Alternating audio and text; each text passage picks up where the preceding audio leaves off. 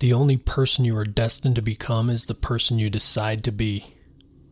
Ralph Waldo Emerson.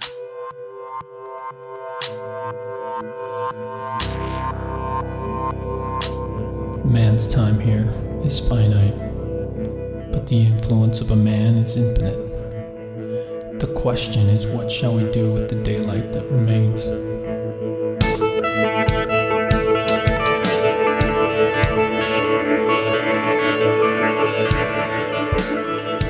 So one of the coolest things about this life that we're living here is that it's up to us. It's up to each one of us to determine the outcome. What we will do, who will become, the impact we'll make, the people we'll touch, the legacy we'll leave, it's all on us. It's also a very scary thought to think that it's all on you, and that whether you rise or fall, sink or swim, is up to you, and you might mess up at critical moments. It's an overwhelming thought, right? One success secret of high achievers is they narrow their vision. So the idea of everything being on me all at once is overwhelming and debilitating, and most people hate that feeling. But to get some self-awareness to the degree that I'm able to see what makes my heart beat, like what things I would like to contribute, what attributes I'd like to develop, and kind of like my legacy that I want to leave behind. You narrow your vision based on those things to a certain scope. And within that kind of tunnel vision, you can create goals and actions to work within, and then become the type of person that's required in order to achieve those dreams or goals. Randy Garn said, "Seeking clarity is the number one habit of high performers. I often go to the mountains to write and seek clarity. Life makes sense to high performers because they take time to understand that everything happens for a reason, and they have complete control over the choices they make and the life they are creating. They want to feel like their effort is helping them or others create a life greater than themselves, and that their life has a great purpose." Very inspirational. Seeking clarity. So the title of this podcast is Inspiration plus Clarity plus Intentional Action equals whatever goal you've defined. Success, I could have put there. Something I realized about myself a long time ago, sadly not long enough ago, is that I used to say, I want to be a musician. I want to play professional basketball overseas. I want to be an influential leader or speaker or whatever. But I never really did what it takes to actually achieve those things, because I cared more about the fear of failure and what other people might think of me than I did about my wants and dreams. So you won't go very far until you decide that you care more about your goals than you do about your fear. So fear of what other people think, or failure, or fear of success, fear of significant change in your life. Have you ever thought of that? Have you ever wondered, do I really want to be a millionaire? Is it going to be harder to raise well-rounded children if I'm rich?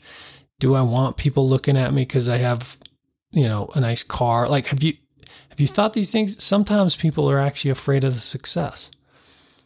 So the book, The True Believer, explores the idea that people frequently don't want to be responsible for their own success or failures, particularly failures. We love to take, responsibility for having been successful. But once we're in a state of failure or, decline, it's not our fault, right? It's an uncomfortable emotion. And that's why they're often so eager to join a mass movement, particularly when faced with hardships. And they're in hard times.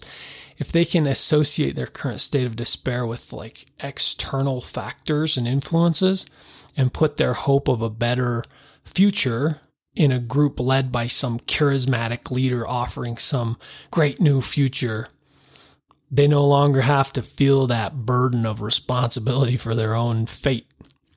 It's an emotionally taxing thing to be in a state of despair and also feel responsible for that. So the challenge then to each of us is to get ourselves into the right mental and emotional state to accept responsibility for where we're at right now and care more about our path to achieve our goals, care more about our dreams and goals and happiness than we care about our excuses. So that's a tough one. To finally get to the right place where you care about your achieving your goals more than you care about your excuses. So, Brendan Burchard wrote these steps for seeking clarity. He says, number 1, envision the future you want. Number 2, determine the feeling you're after. Number 3, define what's meaningful. And then he says, passion plus growth plus contribution equals personal satisfaction.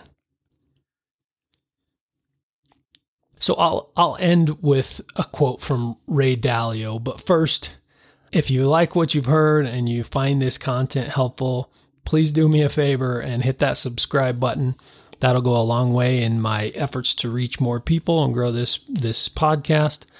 Also, I mentioned the book, The True Believer, Thoughts on the Nature of Mass Movements by Eric Hoffer. Fabulous book. I only mentioned one little piece of it, but that book explores some great detail on human behavior and how we respond to different scenarios and why people join mass movements, things like that. If you're interested in that book and want to purchase from Amazon, I'll put the links in the show notes, and that way you can enjoy a very good read. So, my quote from Ray Dalio, by and large, life will give you what you deserve, and it doesn't give a damn what you like. So it's up to you to take full responsibility to connect what you want with what you need to do to get it, and then do those things. Ray Dalio.